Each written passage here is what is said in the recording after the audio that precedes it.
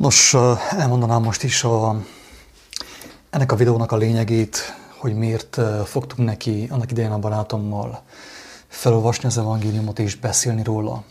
És én most miért olvasom az evangéliumot és miért beszélek róla. Úgy gondolom, a cím is elárulja a lényeget valamelyest, ugyanis ugye az van kiírva a Facebookon, meg a YouTube-on, hogy Jézus szavainak jelentése a karantén idején. Egy kis ismétlésképpen elmondanám azt, hogy az egész sorozatnak, aminek az előző részeit megtalálhatjátok a kiáltó szó a pusztában, a YouTube csatornán, hogyha beírjátok azt, hogy Máté evangéliuma. Azért kezdtük el, az egésznek a lényege, hogy meggyőződésünké vált, hogy amit Jézus mondott magáról, az igaz. Amit ő mondott a saját szavairól, a saját tanításairól, az igaz. Hogy azok örökérvényűek. Tehát az, hogy örökérvényűek az ő tanításai, nem azt jelenti, hogy 1000 éven keresztül, az első 1000 éven keresztül érvényesek voltak a halála után, hanem azt jelenti, hogy az ő tanításai most is érvényesek. És mint tudjuk, egyre érvényesebbek és egyre aktuálisabbak, főképp a karantén idején. És ez az oka annak, hogy neki fogtam újból felolvasni az evangéliumot, és valamilyen mértékben elmagyarázni azok számára, akik még nem ismerik, nem nyertek ízelítőt abból, hogy az ő szavai mennyire erősek és mennyire ébresztőek tudnak lenni napjainkban is.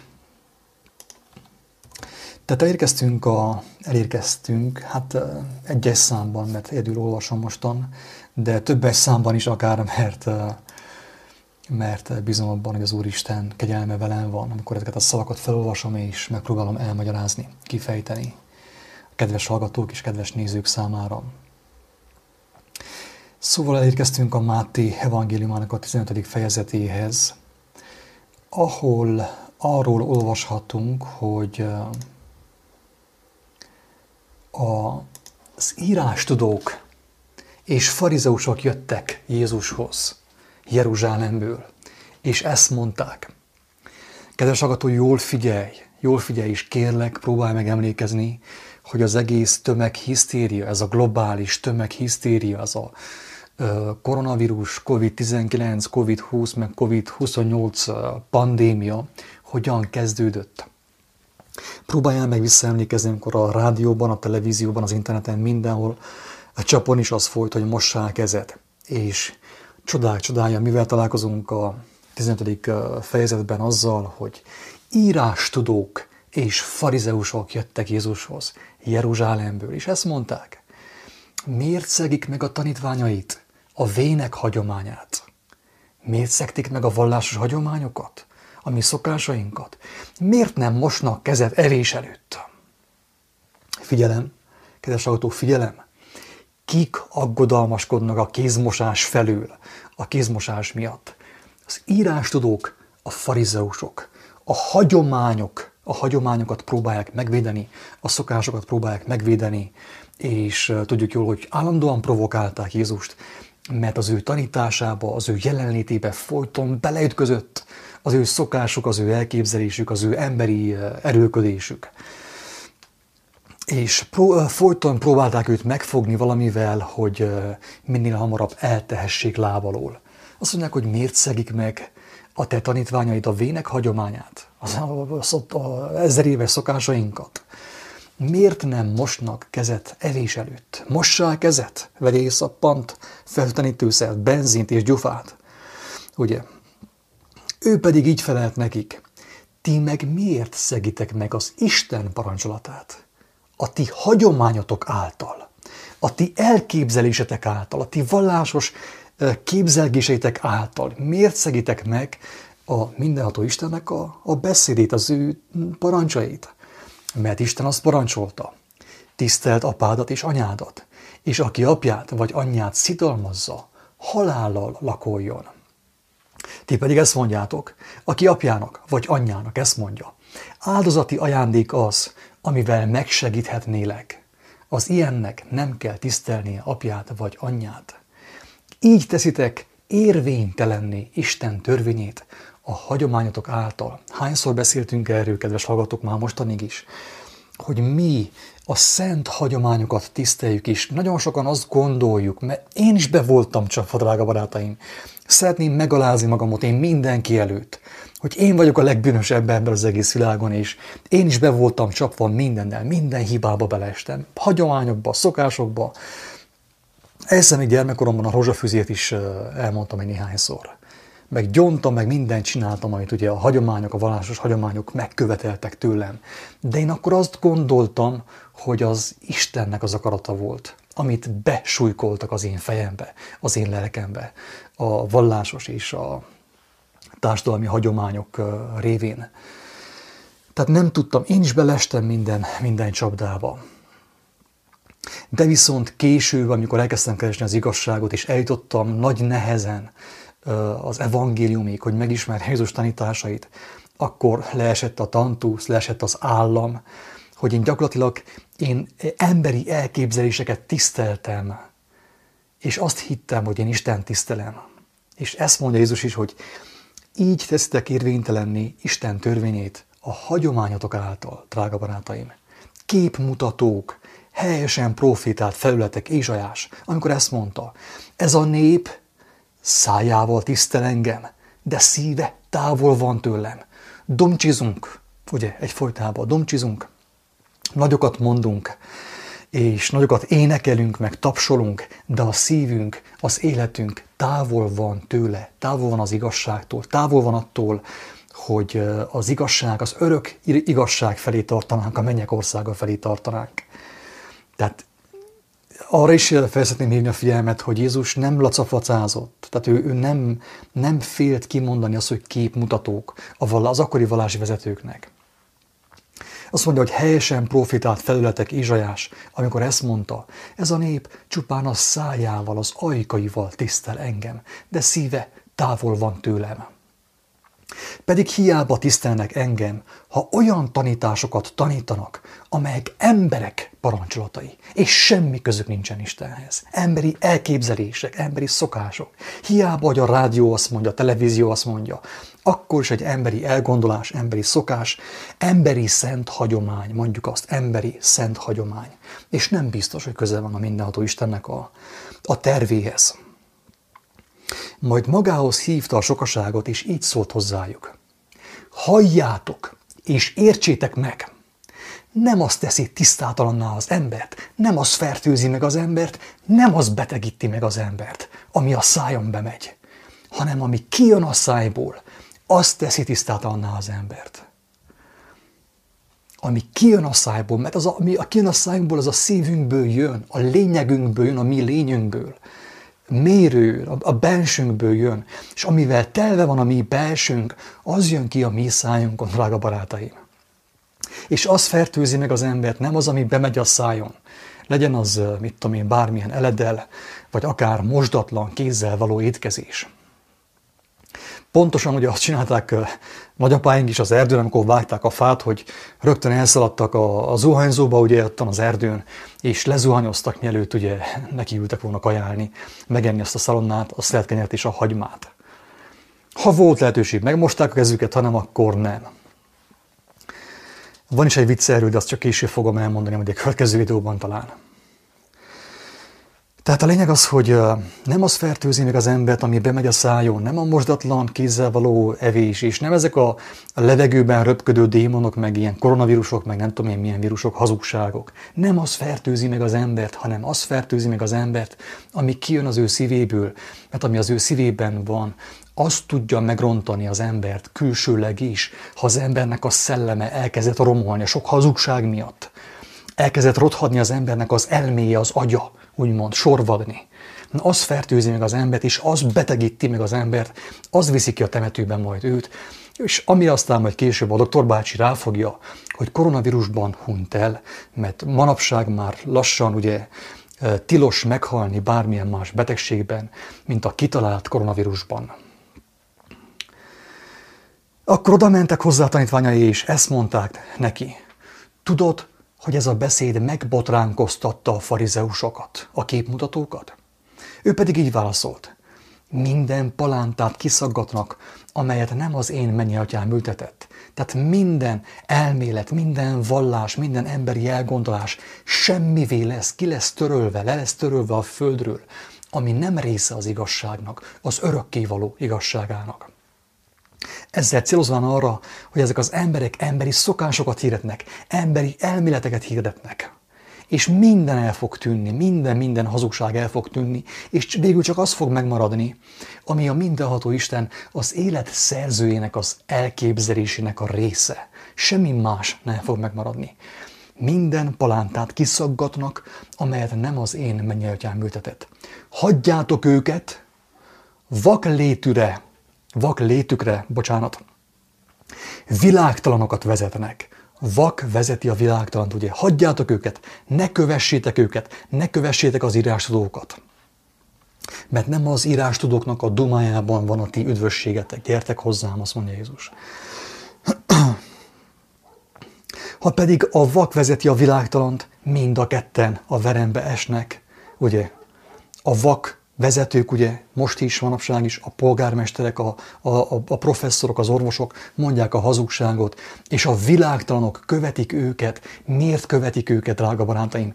Azért, mert nincs Istenük, akit kövessenek. Nem ismerték meg az igazságot, amit érdemes követni, amiben élet van, amiben gyógyulás van. Azt nem ismerték meg is, ezért követik a média közleményeit. Azért, mert valaki kiállt egy öltönyben, fejringben és nyakkendőben, és elmondta a propagandát, amit Amerikában megírtak. Péter arra kérte Jézust, magyarázd meg nékünk ezt a példázatot.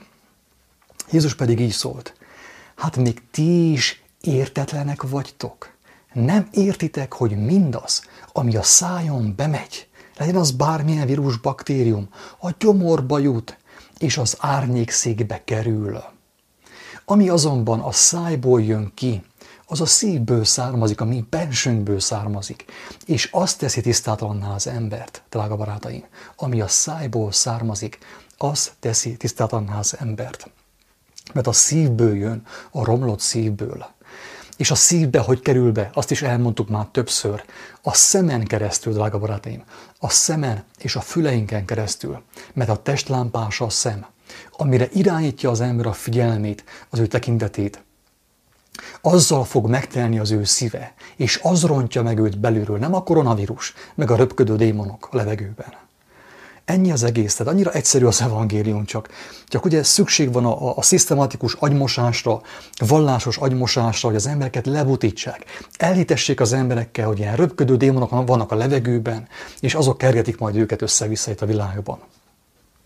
És persze ugye érdekes módon ez a röpködő démonokkal párhuzamban ilyen röpködő vírusok, meg ilyen baktériumok, akiket jóformán senki nem látott, csak állítólag egy néhány tudós ember a mikroszkóp alatt ugye megvizsgálta őket is, hát léteznek és nagyon veszedelmesek, ugye. És valóban veszélyesek, főképp azok számára, akiket nem érdekel az igazság. Azok az emberek félnek a legjobban, azok teszik fel leghamarabb a maszkot, és azok fogják majd beutatni leghamarabb magukat, akiket nem érdekli az igazság, és nem ismerték meg az igazságot, és nem váltak szabaddá az igazság ismeretében. Az ő lelkük, az ő szellemük nem vált szabaddá. Hogy meg tudja védeni az ő szellemük, az ő testüket, ugye? Mert a léleknek hatalma van a test fölött. És aki ezt nem akarja megérteni, semmit nem ért az ég adta világon. A léleknek hatalma van a test fölött, de csak akkor, hogyha a lélek meg van tisztulva, hogyha igazság van benne, nem pedig ilyen hollywoodi propaganda, ami megy a televízióban és az interneten.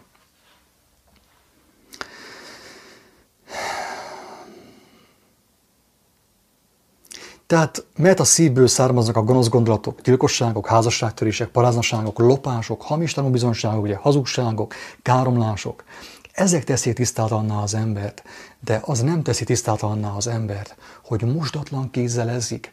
Nem az fertőzi meg az embert, hogy mosdatlan kézzel ezzik.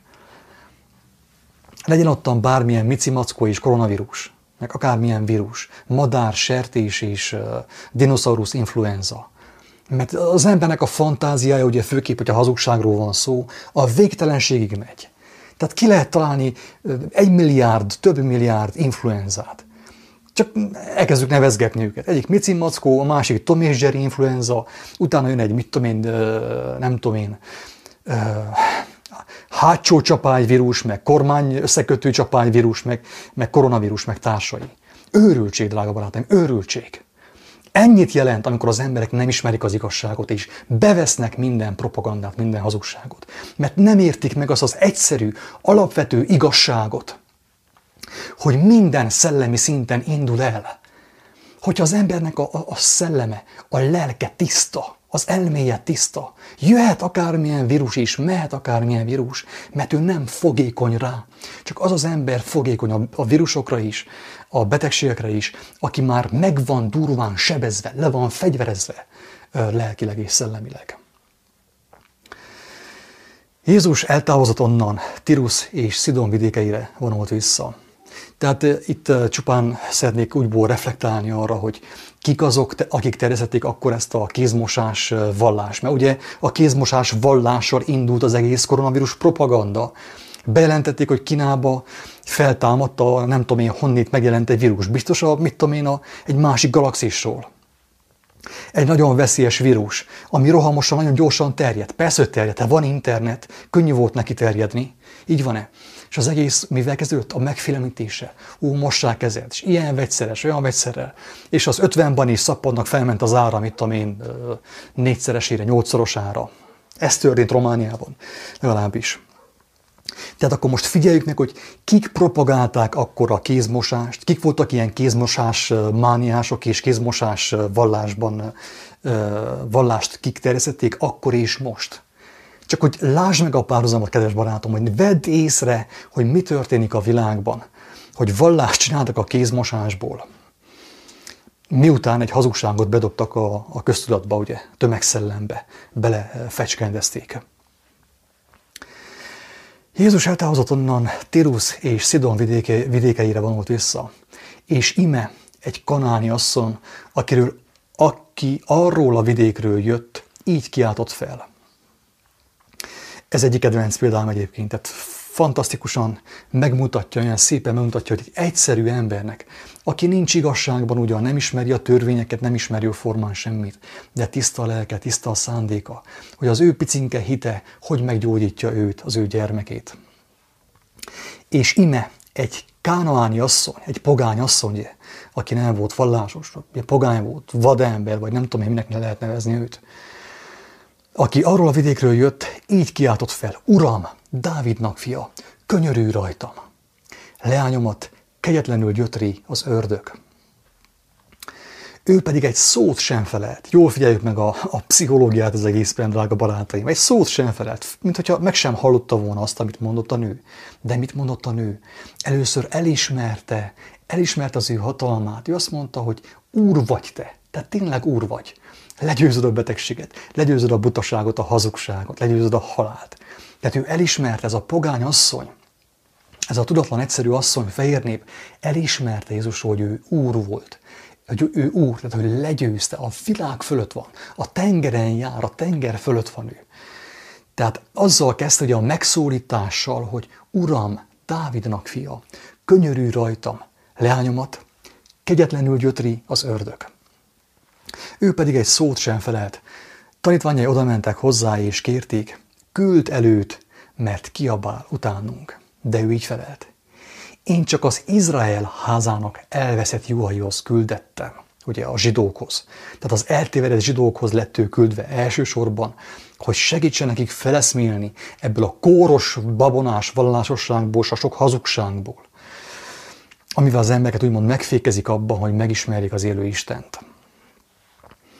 Az asszony pedig odaérve leborult előtte, alázattal, mint a gyermek, megalázta magát, nem szégyelte megalázni magát. Nem úgy, mint a mai betegek, meg a mai problémás emberek. Haldoklunk, de még akkor is olyan büszkék vagyunk, hogy nem fér el a büszkeségünk az otthonunkban, még a kórházban sem. Ezen ő odament és leborult, megalázta magát szeriden: Uram, légy segítségül nekem. Ő erre így válaszolt: nem jó a fiak kenyerét elvenni és odavetni az ebeknek, vagy a kutyáknak. Figyelem, kedves hallgató! mennyire kemény próbatételen esik keresztül a kánaáni asszony. Mert ugye akit ő úrnak nevezett, és aki előtt ő leborult, ő közvetett módon ugyan, de kutyának nevezte. Azt mondja, hogy azt az eledelt, amit én hoztam, azt a szellemi táplálékot, én nem a kutyáknak hoztam, hanem a fiaknak, ugye az akkori zsidóknak. És azt mondja, hogy nem jó a fiak kenyerét elvenni és odavetni az ebeknek. Persze Jézus már tudta első perctől, hogy mi az ő szándéka, de ő próbára tette a nőt, a nőnek az alázatát, a szerítségét. És figyelj meg, hogy válaszolt a nő, akit közvetett módon ebnek, avagy kutyának neveztek. Az pedig azt mondta, úgy van, uram, de hiszen az ebek is esznek az uruk asztaláról lehulló morzsákból. Figyelj csak meg, nem azt mondta, hogy Jézus, hát kikérem magamnak.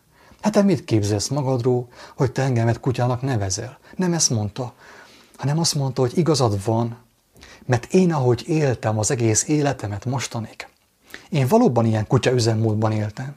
Hittem minden babonaságban, minden hazugságban. Az emberek szokásait követtem, ahelyett az igazságot kerestem volna, Istent kerestem volna. Tehát a nő belátta, hogy ő tényleg az igazság az, hogy kutya üzemmódban élt. Ő belátta, nem ellenkezett, nem sértődött meg, hanem azt mondta, hogy így van, kutya vagyok. És azt mondja, hogy igen, de hát, ha én is kaplik egy néhány morzsát az asztalról, a fiak asztaláról. És most jól figyelj. Ekkor Jézus azt mondta neki, asszony, nagy a te hited, legyen neked a te akaratod szerint, és leánya meggyógyult, attól a pillanattól fogva. Érzed, átment a könyörület, az irgalom, az igazi szeretet. Jézus nem ment el, hogy beborogassa az ő lányát, vagy mit tudom én, megkenegesse kamillás borogatással, hanem őt letesztelt, ez a nő már fel volt lélekben készülve az igazságra. És hogyan készült fel? Olvasta az itt a Tórát, meg a könyveket? Nem. Meg volt törve. Már nem volt nagyképű. Volt benne alázat és szelídség a mindenható Istennel szemben, és felismerte Jézusban a mindenható Istennek a hatalmát, az ő erejét, és megalázta magát. Csupán neki egy szóra volt szüksége, mint a római századosnak, csak egy szóra, hogy az a szent ember, akinek a jelenlétében az emberek meggyógyulnak, csak mondja ki, hogy az ő lánya meg van gyógyulva, és ő elhiszi, hazamegy, és örömmel el fogja fogadni azt, hogy a mindenható Isten megkegyelmezett neki, és meggyógyította az ő lányát. Asszony, nagyot legyen neked a te akaratod szerint, teljes szívemből kívánom, kedves hallgatók, minden asszonynak, hogy tudjon így viszonyulni az igazsághoz, a mindenható Istenhez, főképp ezekben a nehéz időkben, amikor az agymosás, amikor a propaganda és a hazugság elöntötte az egész világot. Teljes szívemből kívánom minden asszonynak, mert most asszonyokról van szó, hogy tudjon ezzel az alázattal viszonyulni a mindenható Istenhez, és így keresse Istent. Megtört szívvel, alázattal, leborulva, és teljesen biztos. Ha Jézus mondta, hogy aki megalázza magát, azt felemeli a mindenható Isten. De aki magát felemeli, sőt, embertársai rovására emeli fel magát, azt megalázza az élet szerzője. Tehát minden asszonynak azt kívánom, hogy így tudjon fordulni az élet szerzőjéhez, és az igazság szerzőjéhez, Krisztushoz, mint ahogy ez a kánaáni vadállat, ugye, kutya, mert annak ugye voltak ők nevezve akkor. Kutyaszámba vették őket a zsidók. Onnan eltávozva a galileai tenger mellé ment Jézus, felment a hegyre, és ott leült. És nagyon nagy sokaság ment hozzá, magukkal vittek sok sántát, vakot, némát, csonkát és mindenféle nyomorékot, és oda helyezték őket Jézus lába elé, ő pedig mindnyájukat meggyógyította. Itt én csak azt mondanám el zárójelbe, hogy a 30. bekezdésben itt, ami fel van sorolva, mind érvényes rám. Sánta voltam, nem haladtam jól, sántán haladtam az életnek az útján. Azt sem tudtam, hogy merre megyek. Vak is voltam, mert nem láttam. Ugyanazt a hazugságot láttam, mint te. A hollywoodi filmekből, a tekintélyektől, a brit tudósoktól, a professzoroktól ugyanazt a hazugságot láttam pontosan, mint te. Vak is voltam, csonka is voltam. És mindenféle nyomorúságom volt nekem. A sok hazugság miatt, amit én beettem a világból. Úgyhogy nekem is pontosan erre volt szükségem, hogy oda menjek az ő lábai elé, hogy bár egy morzsát kapjak abból a szóból, abból az igazságból, amit ő megmutat az emberek számára, hogy megelevenedjenek, meggyógyuljanak, megnyíljon a fülük, a szemük, a látásuk, hallásuk, és a bénaságuk elmenjen. A sokaság álmékodott, amikor látták, hogy a némák beszélnek, a csonkák éppé válnak, a sánták járnak, a vakok látnak, és dicsőítették Izrael Istenét. Tehát, hogy igazából erre hívott minket is mindenható Isten. Jézus erre szólította fel az embereket, az ő követőit, az ő barátait, az apostolokat, hogy ti is ezt csináljátok, hogy olyan dolgokat cselekedjetek a világban, úgy beszéljetek, úgy tanítsatok, úgy viselkedjetek, hogy aki titeket lát, megkívánja az élő Istennek a jelenlétét. Ez a lényege az evangélium hirdetésnek egyébként. Nem az, hogy kiosztom az észt mindenkinek, mert én megfogtam az Isten lábát. Az evangélium nem erről szól, hanem arról szól, hogy az a lélek van bennem, és az a lélek indít engemet mindenféle jó cselekedetre, irgalmasságra, könyörületességre, szeretetre, és mindenféle jó tulajdonságra, amit, hogyha megmutatok, amit hogyha látnak rajtam, akkor az emberek megkívánják az élő Istennek a jelenlétét az ő életükben. Jézus pedig előszólította a tanítványait, és azt mondta, szánakozom ezen a sokaságon, mert 3 napja immár, hogy velem vannak, és nincs mit enniük. Éhen pedig nem akarom őket elbocsátani, hogy ki ne dőljenek az úton. A kenyérszaporításról beszéltem az előző részben, azt még egyszer nem fogom elmondani, hogy annak mi a szellemi jelentése, mondjam azt a spirituális jelentése a kenyérszaporításnak. De fel fogom olvasni ezt, akit érdekel, nézze meg az előző részt, a 14. fejezetet a Facebookon is megtalálható, valamint a YouTube-on is meg lehet hallgatni, hogy a kenyérszaporításnak mi a jelentése, mi az értelme. És tanítványai ezt mondták, honnan volna e pusztában annyi kenyerünk, hogy megelégítsünk ilyen nagy sokaságot? Jézus azt kérdezte tőlük, hány kenyeretek van? Azt válaszolták, 7 és néhány halunk. Megparancsolta hát a sokaságnak, hogy telepedjenek le a földre, majd vette a 7 kenyeret, és hálákat adott, megtörte, és odaadta a tanítványainak, a tanítványok pedig a sokaságnak. És a gyermekek arról szól, tehát nem kételkedünk abban, hogy Jézus ezt fizikálisan megcselekedte. Lehet, hogy megcselekedte, Isten tudja. Viszont felhívtam az előző részben is a figyelmet arra, hogyha az emberek, hogyha mi úgy tekintünk rá, mint ilyen csodatévőre, akkor sajnos az igazságot nem ismerjük meg, nem ismertük meg, és nem fogjuk tudni meglátni a mennyek országát.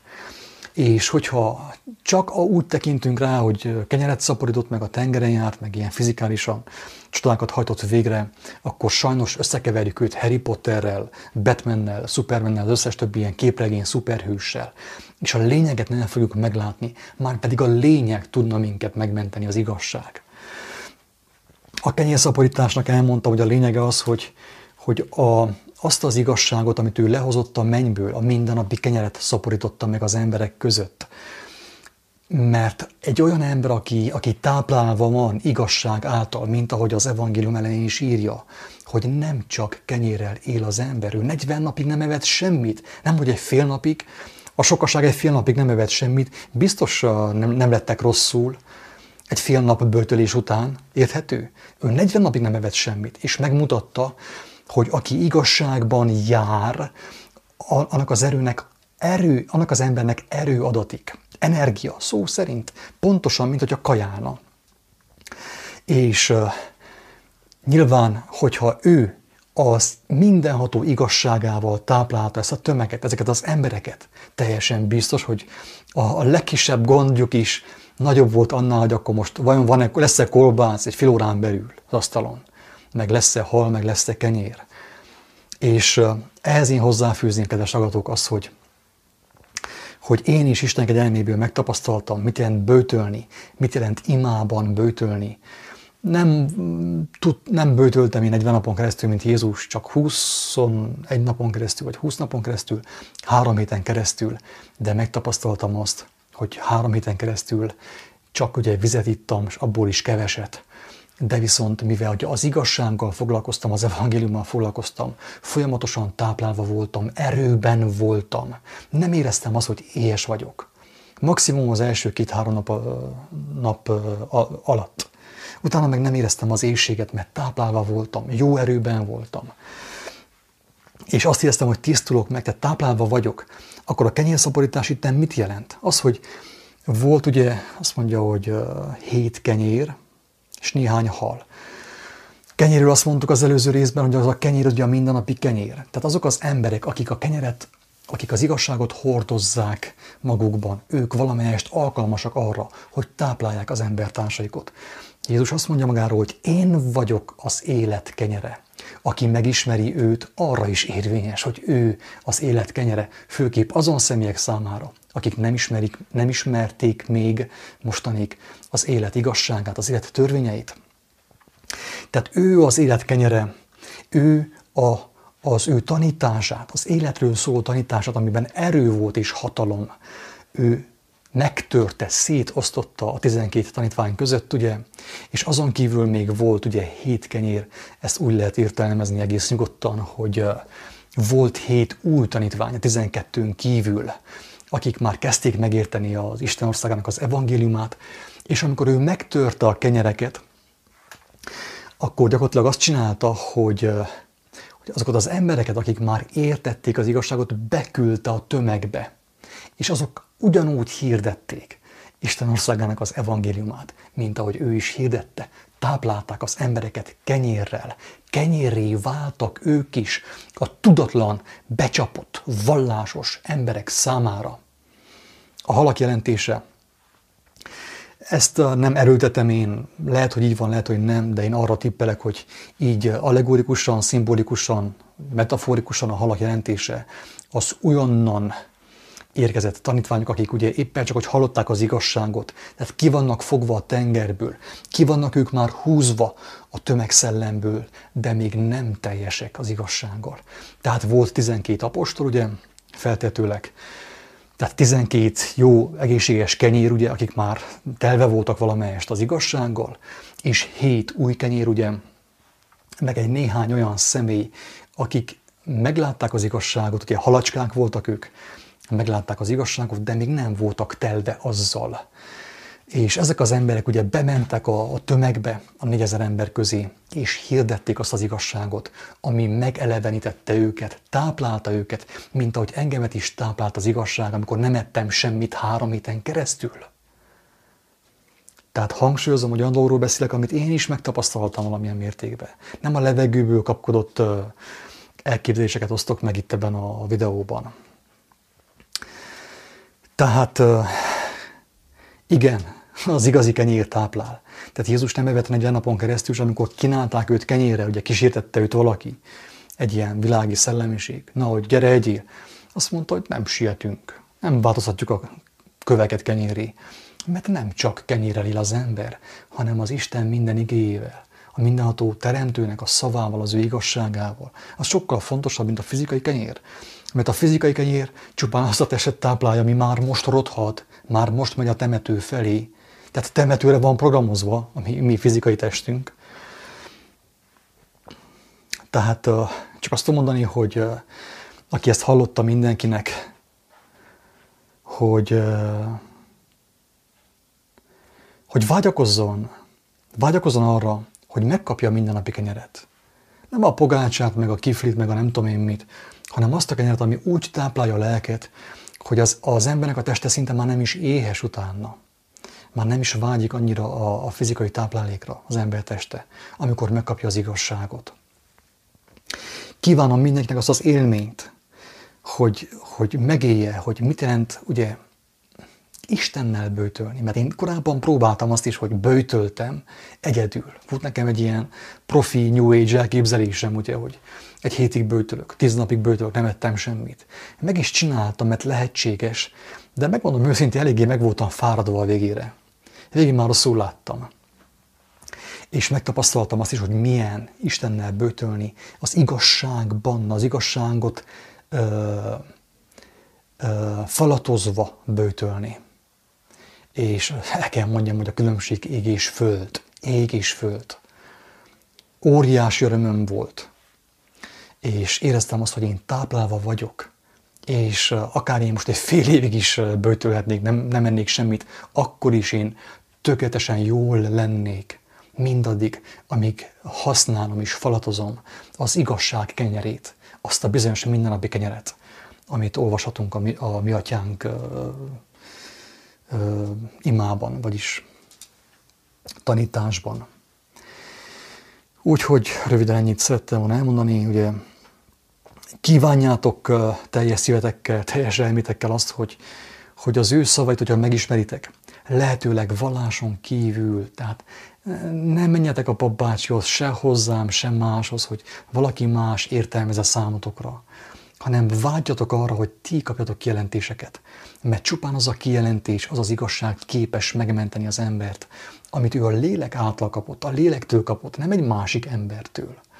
Mert amit én most elmondok, ez oké, lehet, hogy valakit inspirál, de aki ezekre a megértésekre nem jut el személyesen, nem kapja meg ezeket kijelentésben személyesen, attól az embertől az ilyen igazságokat nagyon könnyen el lehet venni. Embertől kapta, emberek veszik el tőle. Ezért fontos élő adásba, élő kapcsolatba kerülni az élet szerzőjével. Én ez mindenkinek sok sikert és a magasságos, bőséges áldását kívánom. Jó egészséget, sziasztok! Ingyen kaptátok, ingyen adjátok.